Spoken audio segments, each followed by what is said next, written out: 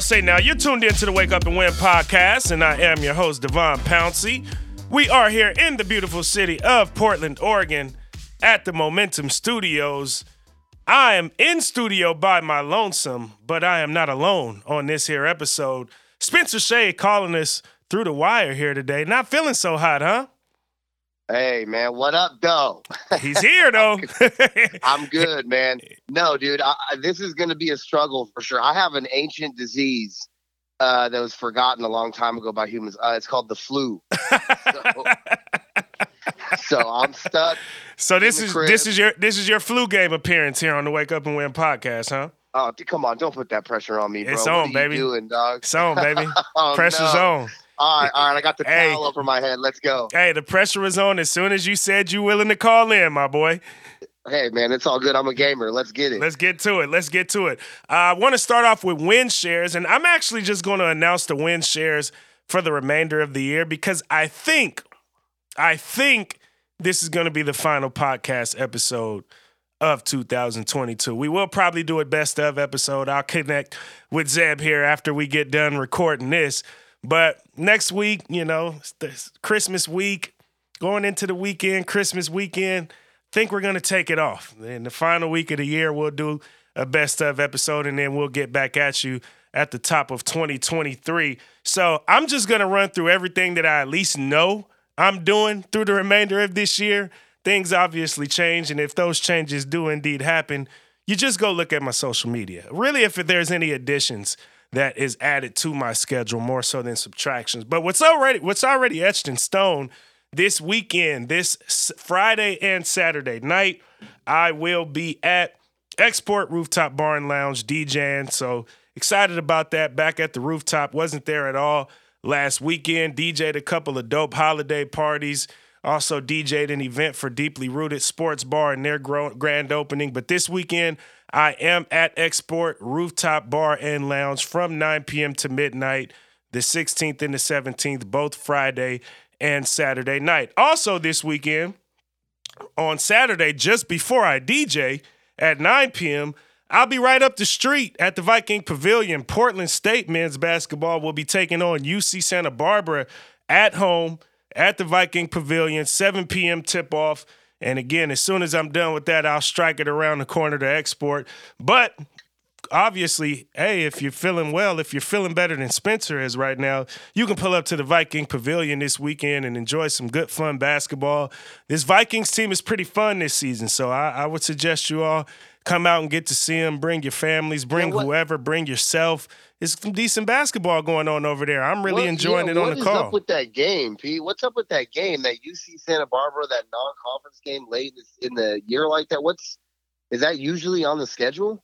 No, this is actually a rare game. We don't see him play against Santa Barbara much. I haven't seen him play against Santa Barbara in the 5 years that I've been at Portland State. So yeah, that's what I was thinking. It is a non-conference game just before Christmas, and they only have one more non-conference game after that, and then it'll be all Big Sky play for the remainder of the season. Right. So I think this will be a good test for them going into what'll soon be nothing but conference play. It is on ESPN Plus if you all would like to tune in. Also, locally here in Portland, it will be on the CW station as well. So if you're local, you're in Portland, you can just catch us right on cable TV. You got Xfinity, DirecTV, all the things.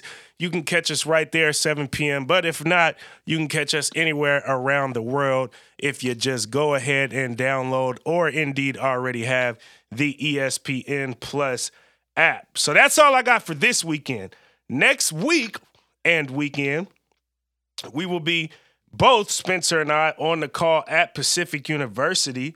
The Pacific University men's play December 21st, which is next Wednesday, 5 p.m. tip-off against McMurray University at home. And then we don't have any women's games next week. So that's all we got there. And that's all we got there. But the following week, we do have a women's game for Pacific against Alma on December 29th. As far as DJing next weekend, I'll probably be at Export December 23rd, probably. I've been thinking about skipping town, so we'll see. I'm kind of a last-minute guy, and this is just what you get when you get with me. And so we'll see about that. Follow the social media. I will be having a New Year's Eve party, though, at Export Rooftop Bar and Lounge, 9 p.m. to 1 a.m.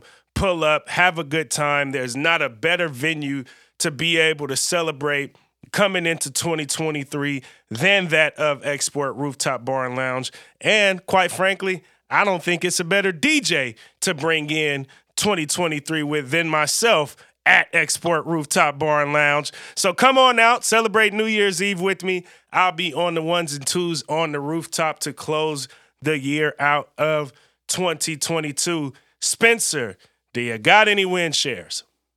Of course I do, man. I'm alive and kicking, but also follow my Instagram. I see you, my head's all foggy, man. You better chill out, dog. Hey, man. Hey, that was not flu game like, my guy. Jordan didn't go 100% in that game, okay? He didn't go 100% from the field. Give me a break. Go to Instagram, @PlayForPar. Instagram, Instacart, it's all the same. It's all the same. Just check me out, man, because I got stuff cracking. I got projects coming out with my homeboy Austin. Music's going. You know, you got to check out GoBoxers.com to hear us. Let's call games. So, yeah, that's where we're at with it. All right. Moving along. Moving right along. Win shares are over. So that's what we got for you for the rest of the year. Again, I'm 0 for 1 from the field. Let's go. It's all good. It's all good. Plenty more shots to take and make. Let's get straight into some content. Unfortunately, before we have some fun with today's episode, because we're going to do something new that we've never done on this episode before, especially to close out the year. But for starters, we do have to start a bit on the morbid end. The passing of Mississippi State football coach Mike Leach. He passed away earlier this week. It's reported that it was a heart attack. I don't know if that is for certain, but it's certainly what I've seen in particular reports. But Mike Leach, coach at Mississippi State, former coach in the Pac-12 at Washington State as well, amongst others. And he passed away this week. It obviously shocked the college football world. It shocked the sports world at large. Mike Leach was held in pretty high regard within college football. And one thing about him, his personality was absolutely one of a kind. He was an absolute king when it came to sound bites. And the reason I know that in particular is because a show that he frequented very much so was the Bald-Faced Truth with John Canzano. And I obviously used to work at 750 The Game, and I was once a production intern for the Bald-Faced Truth with John Canzano during Mike Leach's stint over at Washington State, which was a successful one. And there was not a guest that people wanted to hear from more on that show than that of Mike Leach. The dude, you just never knew what a response was going to be that you would get from him. You could talk to him about absolutely anything, and he was a hard read, but he had so much fun, and he had his own thought process for what it is he believed, for what it is that he thought and his opinions, and quite frankly, he stood on them.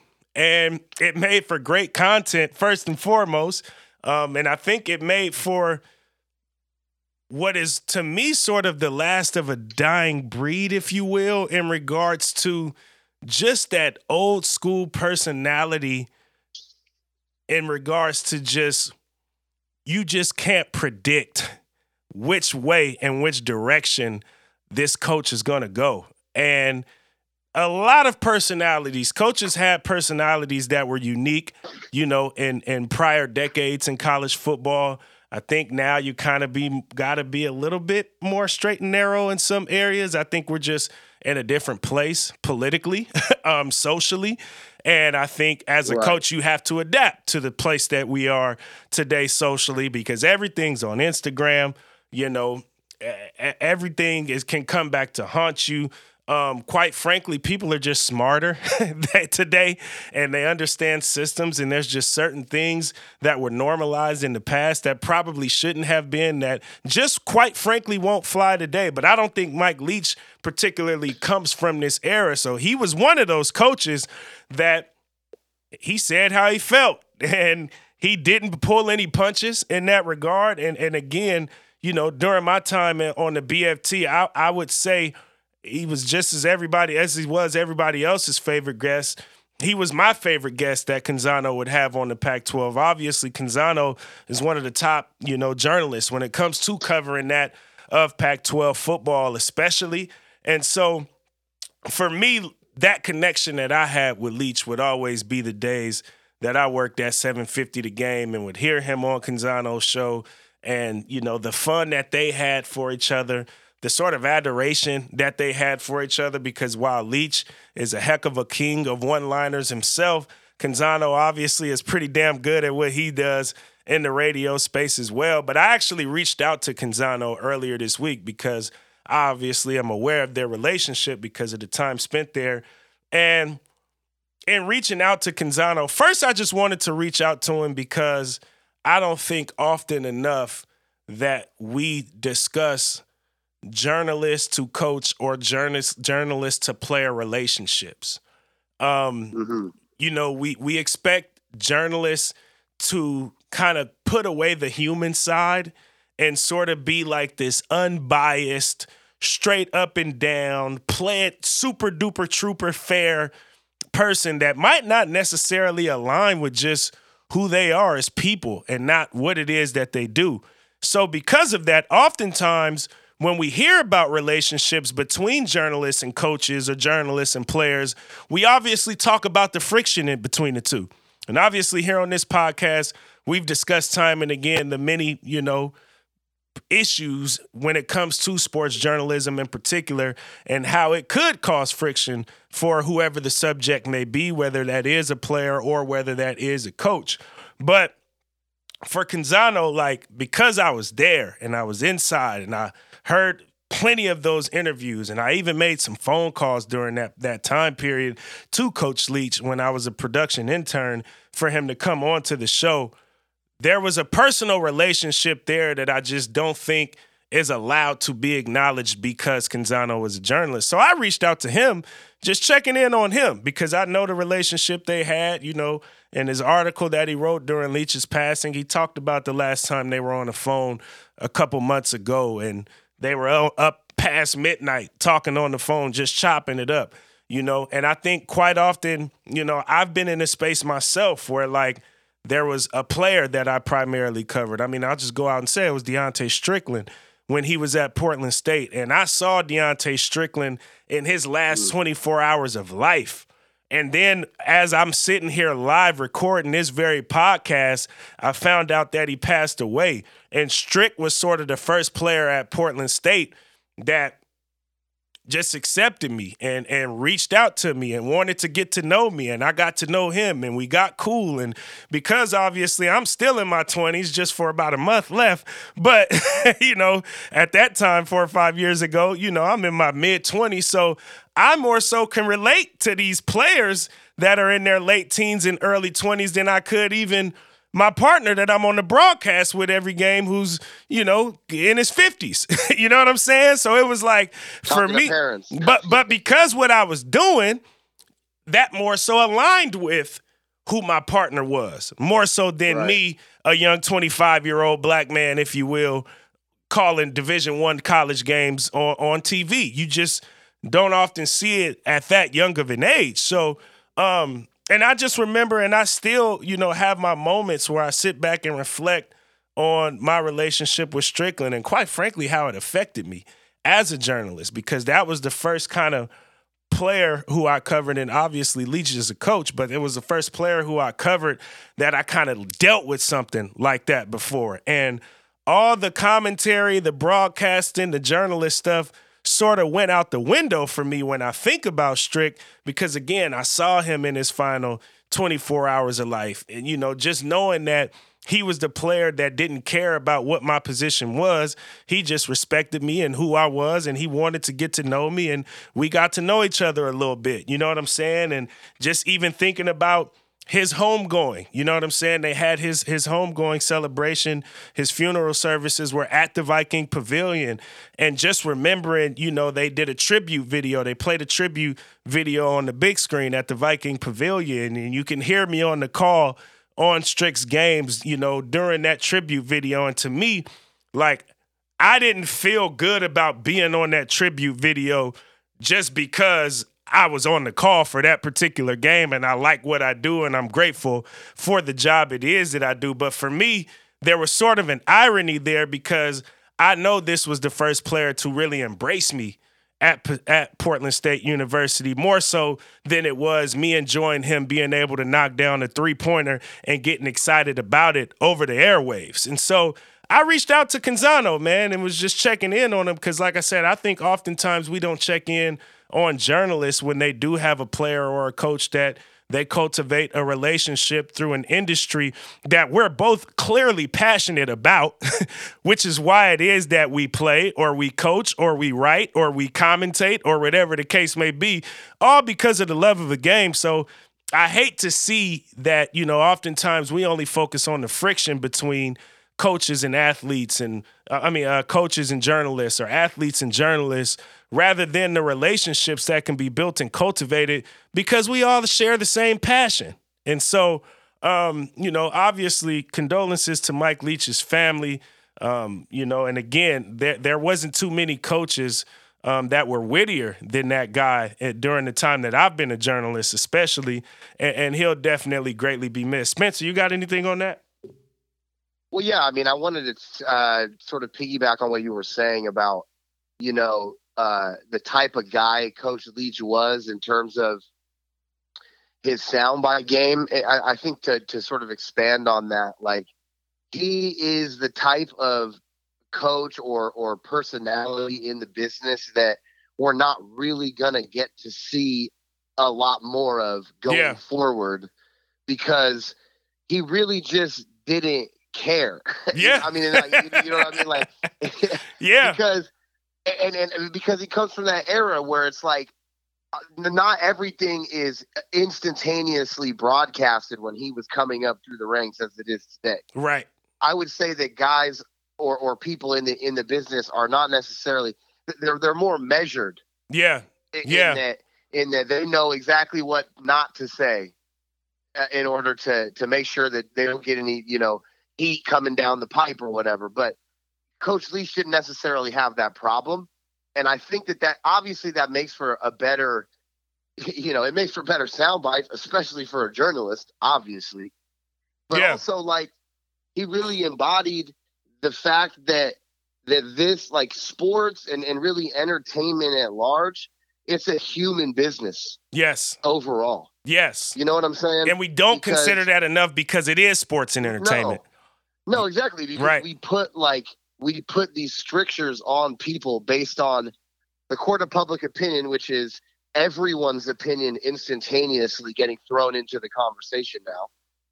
So it's developed a lot more stringent sort of code of conduct, it feels like. Yeah. That I think is limiting sometimes, you know. For sure. It's good. Overall, it's good. Because it's more good than bad, for sure. Yeah, of course. Because think about it, bro. Like, back in those times, a journalist or a group of journalists going into a post-game presser or a pre-game presser or something to that effect, that stuff wasn't all broadcasted. Yeah. It would only be relayed through an article that somebody like a John Canzano would later write. Right.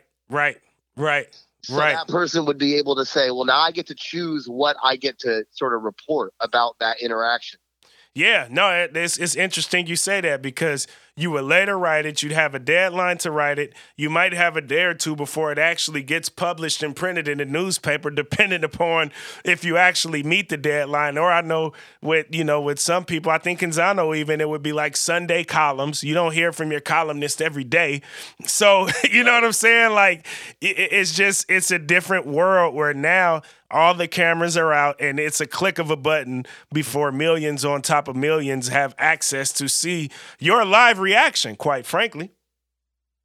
Yeah, I mean, the relationship between the journalistic side and then the people that are in the sport or in the entertainment field was a lot more sort of like, I mean, I'm not saying it's not important now, but it was more important then because of really like the power that journalists had to be able to reveal about these people, like Yeah. you don't have the luxury today to be like, well, let me conceal parts about myself. It's like, dude, if you're out in public and you are in the public eye, somebody's going to have a camera on you. There's no way that you're going to be able to, conceal parts of yourself anymore. And that's what guys like Mike Leach were able to sort of like, even as they came into the modern era, they ascended above, because he was like, bro, it don't matter to me. I'm gonna keep being me. I've been me since the 70s, dog. Like, you know what I'm saying? Yeah, so yeah. It's like I said, we're not going to see guys like that coming through the pipe anymore. Really. Yeah. No, I agree with you. Certainly. So again,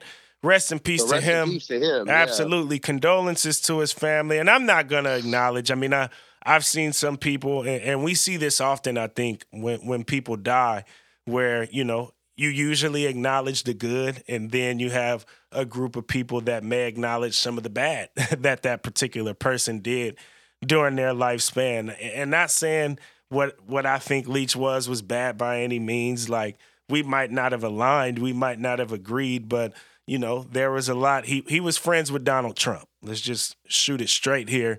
And, it is what it is in that regard. Like, I got friends that might be on the other side of the political aisle than I am, but I'm not that shallow. For one, I'm a registered independent, and I'll publicly say that. I would say probably a lot more my views align with the left. I definitely probably vote more Democrat. I know I vote probably more Democrat than Republican, but I'm a registered independent for a reason, because if it's something that I don't agree with from the Democratic side, I'm not going to allow the fact that I'm a Democrat to force me to have to vote that particular way if it ain't my interest, quite frankly. And so, I've seen some of that floating around about Leach, and I'm not here to get into all of that. I know some people would expect that from this podcast especially, but that's not necessarily what I'm here to do right now today. Again, the experiences that I've had with Mike Leach, having covered Pac-12 football myself, having covered the Ducks, and obviously going on a show and working for a show and on the same station as a show that he very much so frequented. Most of my memories are good and hilarious and funny and unique of Mike Leach. And again, I just want to uphold that and uplift that and honor that. Because if I wanted to sit here and talk about his political alignment, he ain't here to defend himself anyway. So there you have that. There's no political parties upstairs anyway. Yeah. So therefore, we just gonna let that be what it is. Also, again, not to continue to stay morbid here, but we had Stephen Twitch Boss, who passed away. He was the DJ for the Ellen DeGeneres show. He was also affectionately known for being a dancer. He's known for being on the So You Think You Can Dance show as well. And unfortunately, he died at 40 years old this week by suicide. And it's been an absolute complete shock, the responses that I'm seeing, obviously, from people within the industry that know him. I mean, I've seen D Nice, I've seen Justin Timberlake, I've seen Ellen, obviously. I've seen so many others that are kind of in shock because of, even if you just go to his social media, he was always smiling. He was always with his family. He was always entertaining us. He was dancing. He was DJing. He was entertaining millions on top of millions of his own social media followers and his own, platform followers. Obviously, we know how big of a show Ellen DeGeneres was.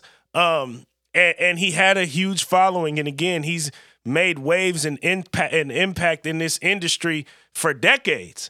And this, going back to last week, Spencer, when we were talking about Brittany Griner, and you were talking about that, you were happy to see her smiling, in the videos that we saw. And I kind of gave you some pushback a little bit on that. And the reason I gave you pushback on that is because of the potential for realities like this one to take place. Knowing, again, this dude always wore a smile.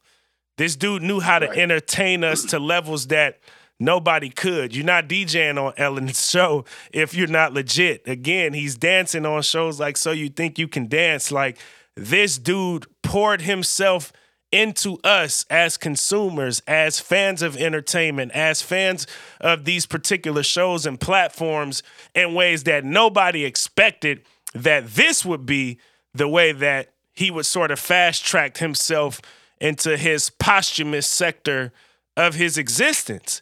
And again, something like this happening, obviously you don't want it to happen. I didn't expect it to happen.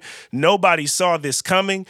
But this is what I was kind of thinking about, and the potential of this being a reality, which indeed this obviously is a reality for somebody like a Brittany Griner, knowing the trauma she endured and not knowing some of the traumas that she endured that I don't know if we'll ever know.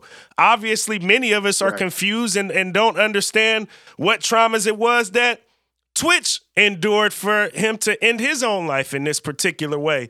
And this was just why I had a little bit of cause to pause when you made that statement, because I know and understand as an entertainer myself, knowing Brittany Griner's been a star herself and knowing somebody like Twitch has been a star in entertainment himself, and we know how to sort of like put on this front to make sure that everybody else is entertained and that everybody else is uplifted to maybe fight to live another day when we might be going through the deepest and darkest times of our own that we feel like we can't really share because we're always trying to project happiness. We're always trying to project fun. We're always trying to project entertainment to keep people enjoying themselves and what it is they're consuming, and obviously keep them uplifted in whatever it is that they may be going through in their lives that we may or may not know about. But we neglect ourselves oftentimes. And so, yeah, that was sort of the connective piece for me. Obviously, as a DJ, and as somebody in entertainment myself, I feel for the DJ community. And again, as a DJ, this made me reevaluate every weekend I'm going out and making sure everybody else is having fun. And one of the main things we've talked about on this podcast that I like to do when I DJ is read the room. And that's something that I think is necessary to do.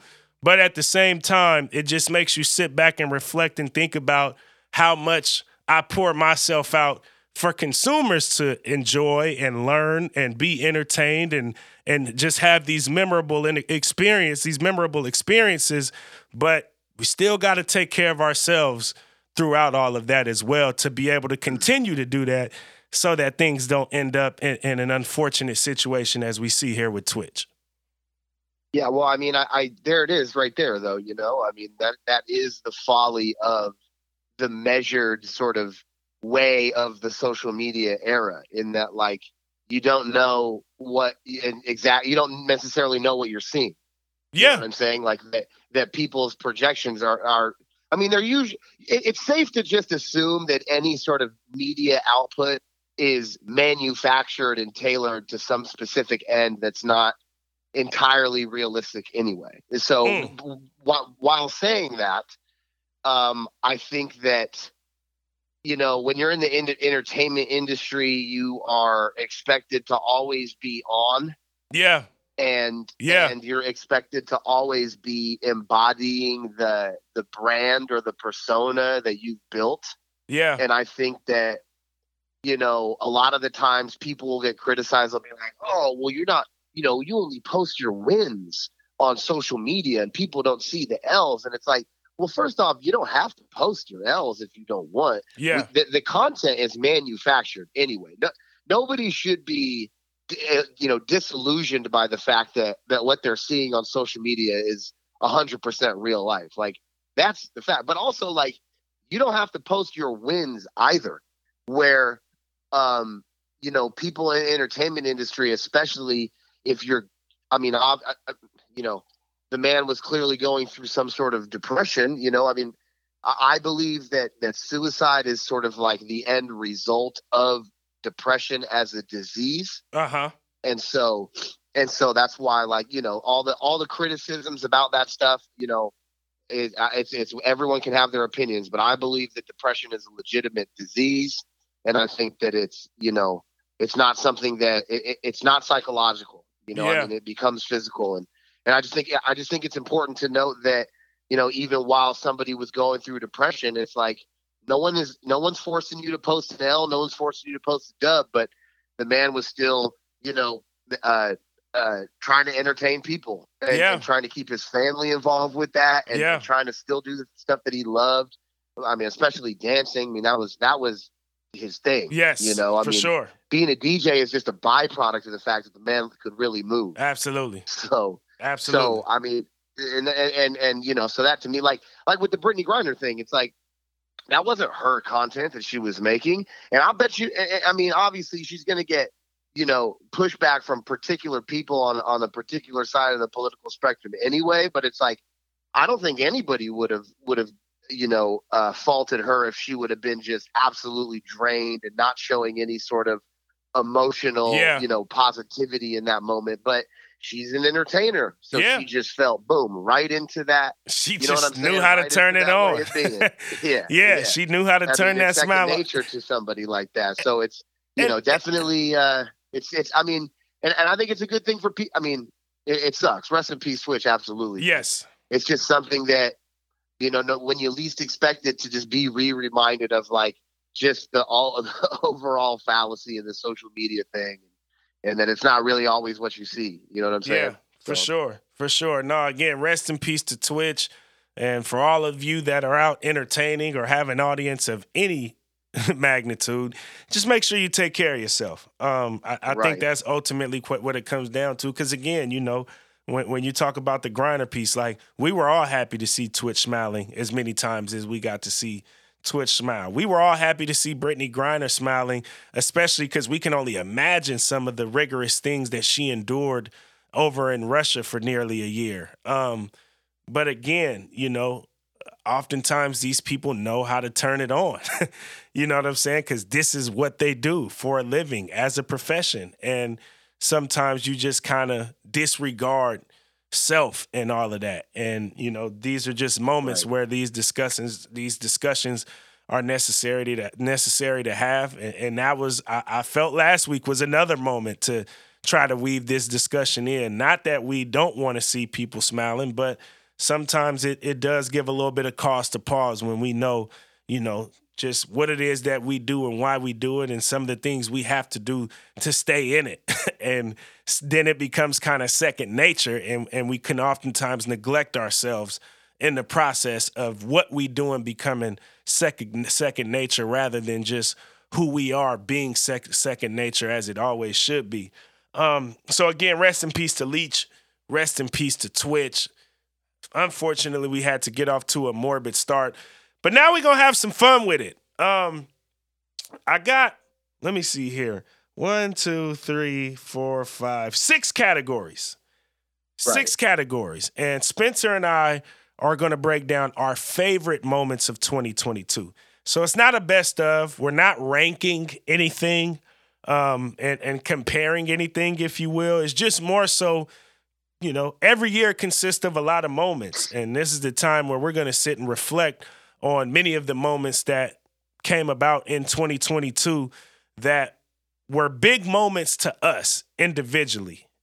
Right. And it could be a mainstream topic, or it could be a local topic. But for some reason, these particular things connected with us individually. And obviously, this podcast focuses on sort of the nexus of sports, politics, and culture. So the way that we created these categories for our favorite moments, because oftentimes any topic we discuss on here, we wanted to have 2 or more of those elements. We wanted to have a sports element, a political element, or a cultural element. And we want to just kind of speak to how they intersect and how they meet and how they come together. So the topics will be music and politics, sports and politics, music and sports, and then we'll do a politics moment that was our favorite this year, a sports moment that was our favorite this year, and then we're just, for the cultural piece, we'll just do an album. Obviously, I'm a DJ. Spencer's a musician, so we'll talk about an album and that meant the most to us this year as well. So I want to start with music and politics. And one of the biggest moments for me in music and politics is when California restricted the use of rap lyrics in criminal trials this year. Governor Newsom signed a bill. And obviously, I live in Oregon, but I'm from California. I'm born and raised in California. And quite frankly, there's rappers everywhere. But the rappers that I listen to and the rappers that I happen to know personally, majority of them happen to be in California still. I'm still a California music guy myself. And just the inner cities, like, I live in Oregon and I grew up in the inner city, but I'm not necessarily at a point in my life where I care to try to overly attach myself to the inner cities here in Portland, if you will. And again, the inner cities are all over the place.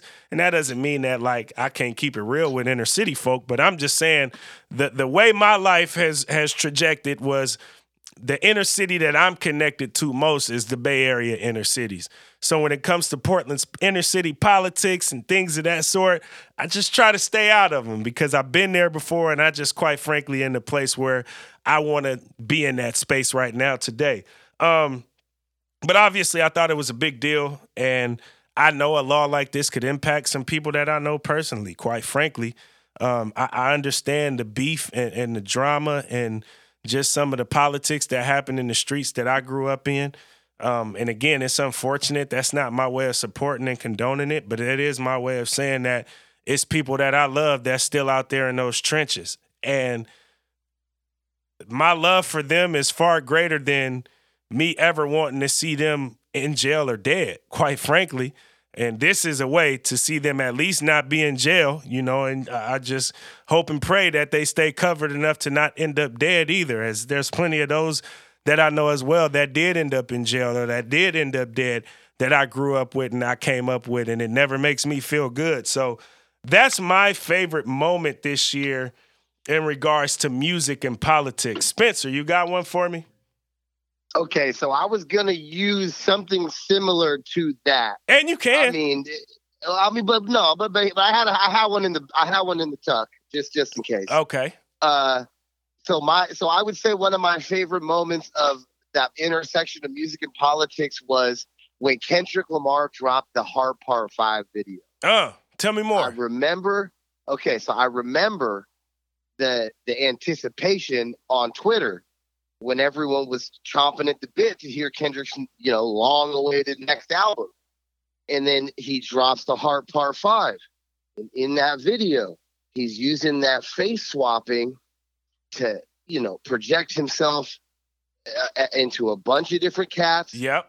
I mean, there's some that we won't even name on this podcast. For sure. But I just thought that moment was so good because while people were just like, man, I can't wait to hear this music. I can't wait to hear this music. Kendrick Lamar was like, but not so fast. There's still a larger, list of issues and stuff that he said. Basically, I way I took it was like, I'm going to address these first before I move into this project. And I just thought, I just remember that day of like going through Twitter and like seeing the way people were just loving that video and the song. And I just thought that was, right down to the Marvin Gaye sample. It was just like such a well done sort of, really like an intersectional moment. I think Kendrick is a really like an intersectional artist in a lot of ways. So that was a cool moment for me. I really enjoyed that. Dope. The next category, in this case, is still, we're in the intersectional category still. So it'll be sports and politics. And for me, this one was easy. Mm-hmm. And not because I have recency bias, but because of, some of the work that we put into it in particular. And that's the release of Brittany Griner. For one, happy she's home. We obviously did a whole segment on that. But obviously, man, it's like a lot of my world is advocacy, especially over at Street Roots, which is my full-time gig. And I've been able to do a lot on the advocacy front on more of like a political level, especially when it comes to like housing and homelessness and policing and alternatives for policing and things that are like, so on and so forth. And I'm a dude that's sort of newer when it comes to like my interest in politics. Like I didn't grow up interested in politics at all. I grew up interested in sports and music, quite frankly. And once I got into college and once I got into higher education, sports was actually my entryway into having an interest in politics. Because quite frankly, I grew up, we don't really trust the government. We don't really trust politicians. And we don't have a lot of examples of people that have political success from the neighborhoods that we come from in ways that we do when it comes to, rapping and ball playing, if you will. And so, having worked at Street Roots, for coming up on 5 years and having done so much advocacy work and that having been such a pivotal part of the work that I do up there, and then being able to kind of bring that into, a sports space, obviously, the connection that we had with Senator Ron Wyden and being able to help be an influencer, if you will, and having him go out and take the step and leading, a bipartisan Senate resolution. And then obviously, as much as we pounded and discussed that particular topic right here on this very podcast, we had an interview with Wyden here on this podcast, published it in Street Roots. We really kind of, we hit the ground running and advocating in the best ways that we could on this podcast to see her released, and to see her be released before the year's end, I think is a huge deal. And because of the work that we did on that, and more importantly, just seeing her back home, that's easily my favorite intersectional moment when it comes to sports and politics. Spencer, what's yours? Yeah, I mean, that's obviously the biggest sort of, story, I would say, of the podcast this year for sure. And that would be an obvious one to go to. But I thought about it, and I really wanted to use this category to just talk about how I think everything that the WNBA sort of does, stands for, the way that they advocate, right up until most recently when Kelsey Plum was sort of trying to, or, more specifically sort of advocating the case of the WNBA in terms of their payments. Yeah. To me, the best sports and politics, moment or series of moments has really been just the WNBA and how it's clearly in this country and probably the world, the most, politically conscious, socio-politically conscious, league. Yeah. And the players obviously have an understanding and grasp over advocacy work better than any other sports entity for sure. Absolutely. And so I just wanted to use that category to just think about all of the great things that the WNBA, is and does on the advocacy front constantly. And it feels like it's just like an uphill battle to get people to really understand like the importance of their work, especially when it comes to if you frame the debate between the NBA and WNBA. But it's like, look, I mean, they're just so on it all the time. They're always on it first. And I forget who it was that said this recently, but they were just talking about the WNBA, and it might have been Shanae Agumake, but she just sort of alluded to the fact that like most of the women that play in the WNBA play all 4 years of college, which in turn means they have their degrees. And so oftentimes we don't really consider like the educational piece and how smart that majority of these women, that's not to say that you're any less smarter if you don't have degrees, but I do think there is something to be said about the fact that we don't often see women leave college early to pursue professional basketball. Like they complete all 4 years of college. They go through all the rigorous things that it takes to ultimately come away with a degree. And then they go play the professional sport. Unlike the NBA or most other sports where if a guy's ready and he's over 18 years old, he's going to go chase that bag. And so I think that's a reason why they are usually on the right side of history. And obviously we saw the power and the advocacy that they've done to grow their league. We saw it obviously with Brittany Griner as an example as well. And I do think that that's a very important component, is that the education level of WNBA players is up there because they don't leave college early. Like, they go through the grind of being a legitimate student athlete and not the grind of, let me just do what I got to do to get by, because the ultimate goal is to get to the league as soon as possible. And if I get a degree or not, it doesn't matter. I'm chasing a bag, essentially, trying to change my family's life from an economic standpoint. So I agree with you on that. And again, like that stands out to me in that regard when it comes to WNBA consciousness. Yeah. Let's see. The next one is music and sports, the intersection of music and sports. And it was a few of them that I thought about with this one. Obviously, we had a conversation on here when Dame and Toby Anigwe had that video that was released. They shot it right here, I think, at the somewhere in Portland. The Rose Garden. At the Rose Garden. Portland, yeah, they shot it at the Rose yeah. Garden here in Portland. And so that was super dope. But I think for me, my favorite sports and music moment would be Simba when he joined the Jalen and Jacoby show and shouted out this very podcast. Obviously that's mine too, bro. The Wake Up and Win podcast. Now, look, I will say this. Obviously, it was a dope moment. And if we agree on that moment, we could just kind of talk about it together. But I think what made it, I think it was just the irony or the coincidence, if you will, that the Jalen and Jacoby show is no longer. And that just got announced yesterday. So Jacoby is leaving ESPN. And then the ESPN's PR announced that show, the last episode was, I think, November 24th or something like that.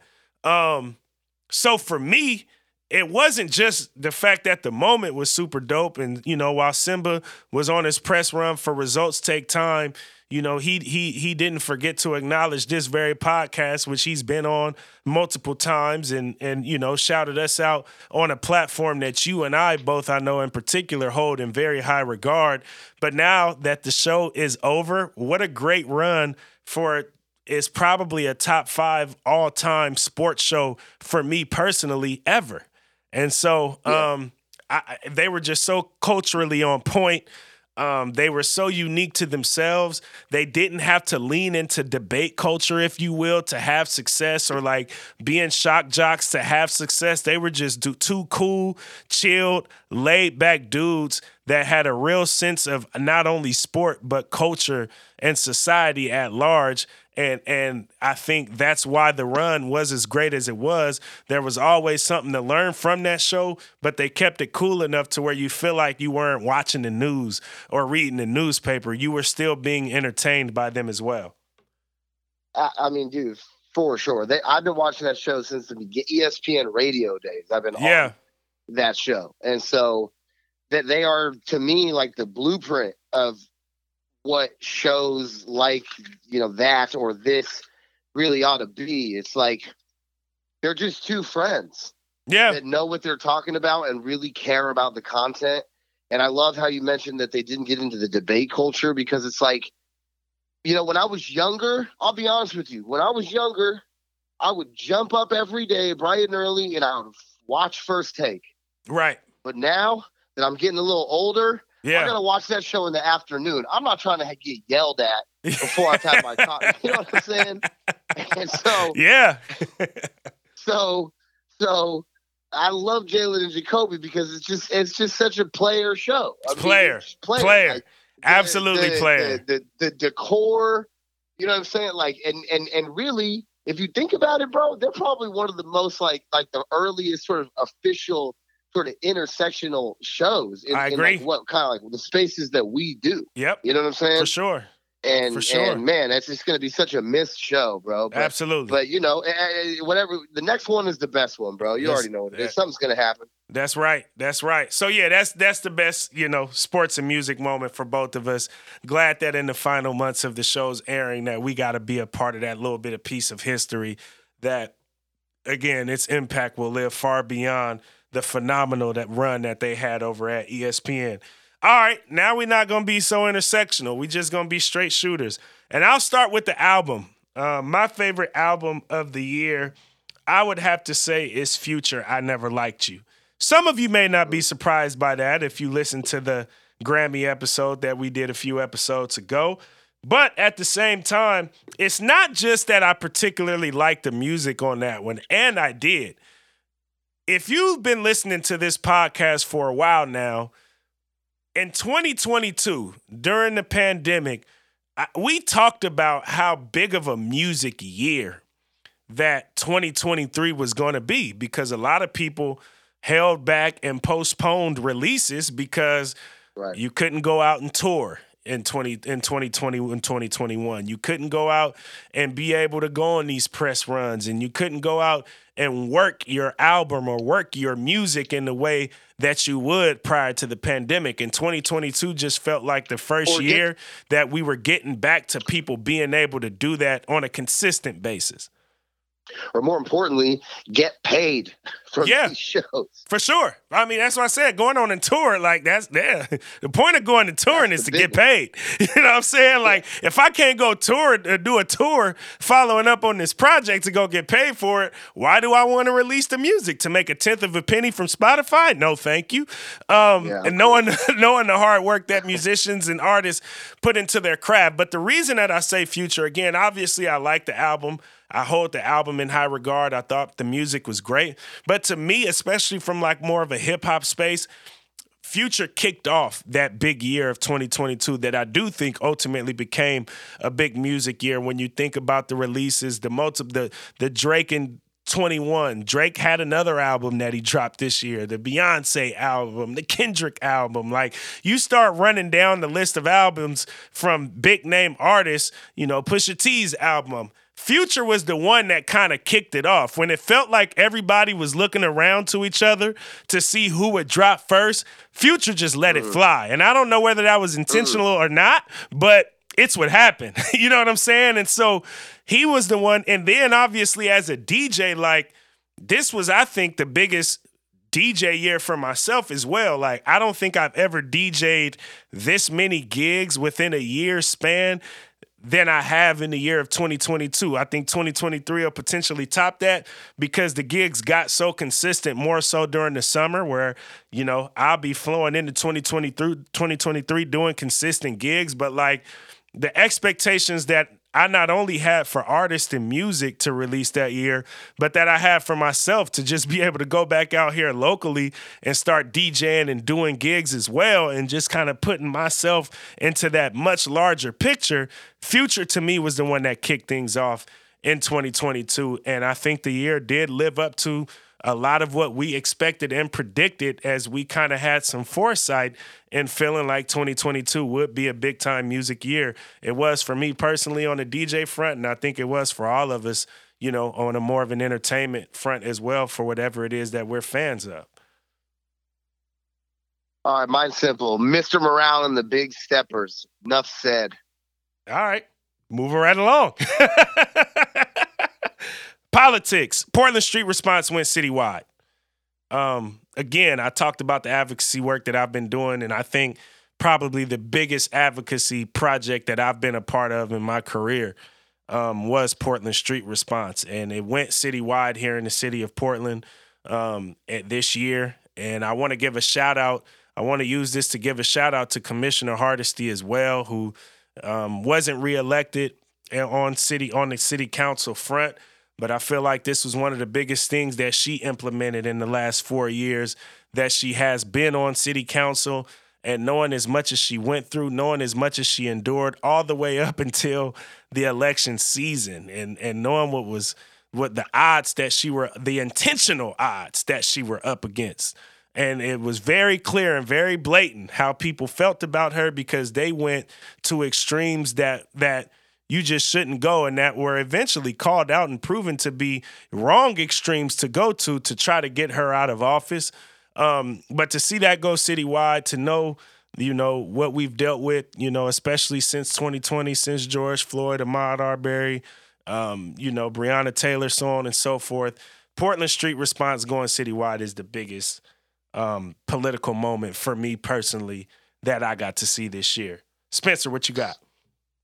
Yeah, this is a pretty personal. This one is personal for sure for me. Governor Kate Brown has been sort of now moving forward on her end of term clemency cases that she's had a lot of that have been put on the back burner for a long time. And, yeah. She has recently moved forward in getting some of those sort of handled. Yeah. And so I know that there's a lot more on her docket, and so I'm just excited that that's happening. And that's important to me. And so I'm just really glad to see that as we are 2 weeks away from the end of the year. It's not about how you start, it's about how you finish. So let's get those scrubbed off the docket. That's where I'm at with that. For sure. Good. I'm glad to have that happen. Dope. Last but not least, favorite sports moment this year for me, it's the Dubs winning the title. That probably doesn't come as a surprise to many of you. I was down at the parade celebrating. We obviously, followed the Dubs, the whole playoffs, the whole NBA playoffs, talked about it. The fun that I had, the history that I was able to be a part of, and then just, the personal tie that I had, GP2, obviously, a good friend of mine, and being able to see somebody that you was in the trenches with, that you played high school AAU ball with, and we all had this particular dream as young kids, high school kids and teenagers, to be able to see somebody that you shared that dream with and that you went through the grind with them to actually reach and achieve that dream. It quite frankly doesn't get much better than that. And so for me, it's like, yo, we went like this ain't just about me being a fan of the team. You know what I mean? Obviously, Steph Curry, favorite player in the world today. But like that GP2 element and knowing like that's a dream that we all wanted to live out, all 10 of us that played on the GP gloves during AAU, and for us to be a part of his journey to actually get that done and him being able to represent us and getting that done, it makes those days all worth it. You know what I'm saying? Like, it was huge for me. Man, and see, this is for anybody that doubts my commitment to this show or my commitment to our friendship. This is how pitiful the state of my basketball fandom is compared to yours. You just got done talking about, oh, yeah, my best sports moment of the year is my hometown team winning the NBA championship with a childhood friend on the team. Yeah. My biggest sports moment is Portland signing Jeremy Grant. I can't win out here, bro. Yo, but to be fair, I think you're doing Dame a disservice because you and I just went to the game a couple days ago. Buddy knocked down 11 three-pointers in 3 quarters. That was an amazing moment, of course. It was. It was pretty dope. I'm just saying, and I'm not even knocking Jeremy. Great player, but it's like that's the difference from an 8.5 hour drive. Champions, and I'm glad that you made some 3-pointers, Dame. Congratulations on hitting some threes, bro. Man, Lord, I see what you've done for other people. Do it for me, man. That's all I want, bro. All I need. Well, hey, we got GP2 here, and although he hasn't played yet, maybe he'll bring some of that championship pedigree whenever it is that he returns to the court, man. So, maybe we'll see, man. We'll see. We got to shout out Dame, too, because we did have a great time at the game the other day, man. It was a great experience. Hey, always is. At their peaks, do you think we used to say this, that it was Steph and Clay 1 and 2, but it might be Steph and Dame 1 and 2 best shooters of all time, bro. I don't know, man. I watched Clay do a lot, and Clay got a lot of rings, and Clay got a lot of rings to show for it. Like Dame top 5. I'll put Dame in that top 5. But, no, he's top 3. Clay, he's top 3. He's the third best shooter he's up there I've ever seen in my lifetime. He's up there. I'd have to think about it. So yeah, there was also a guy named Ray Allen too. Just so you know. yeah, but I watched him. Play no. I'm not knocking Dame. But in fact, I want to take this time to acknowledge Dame in the MVP race because he's in there. In my opinion, he needs to be in there.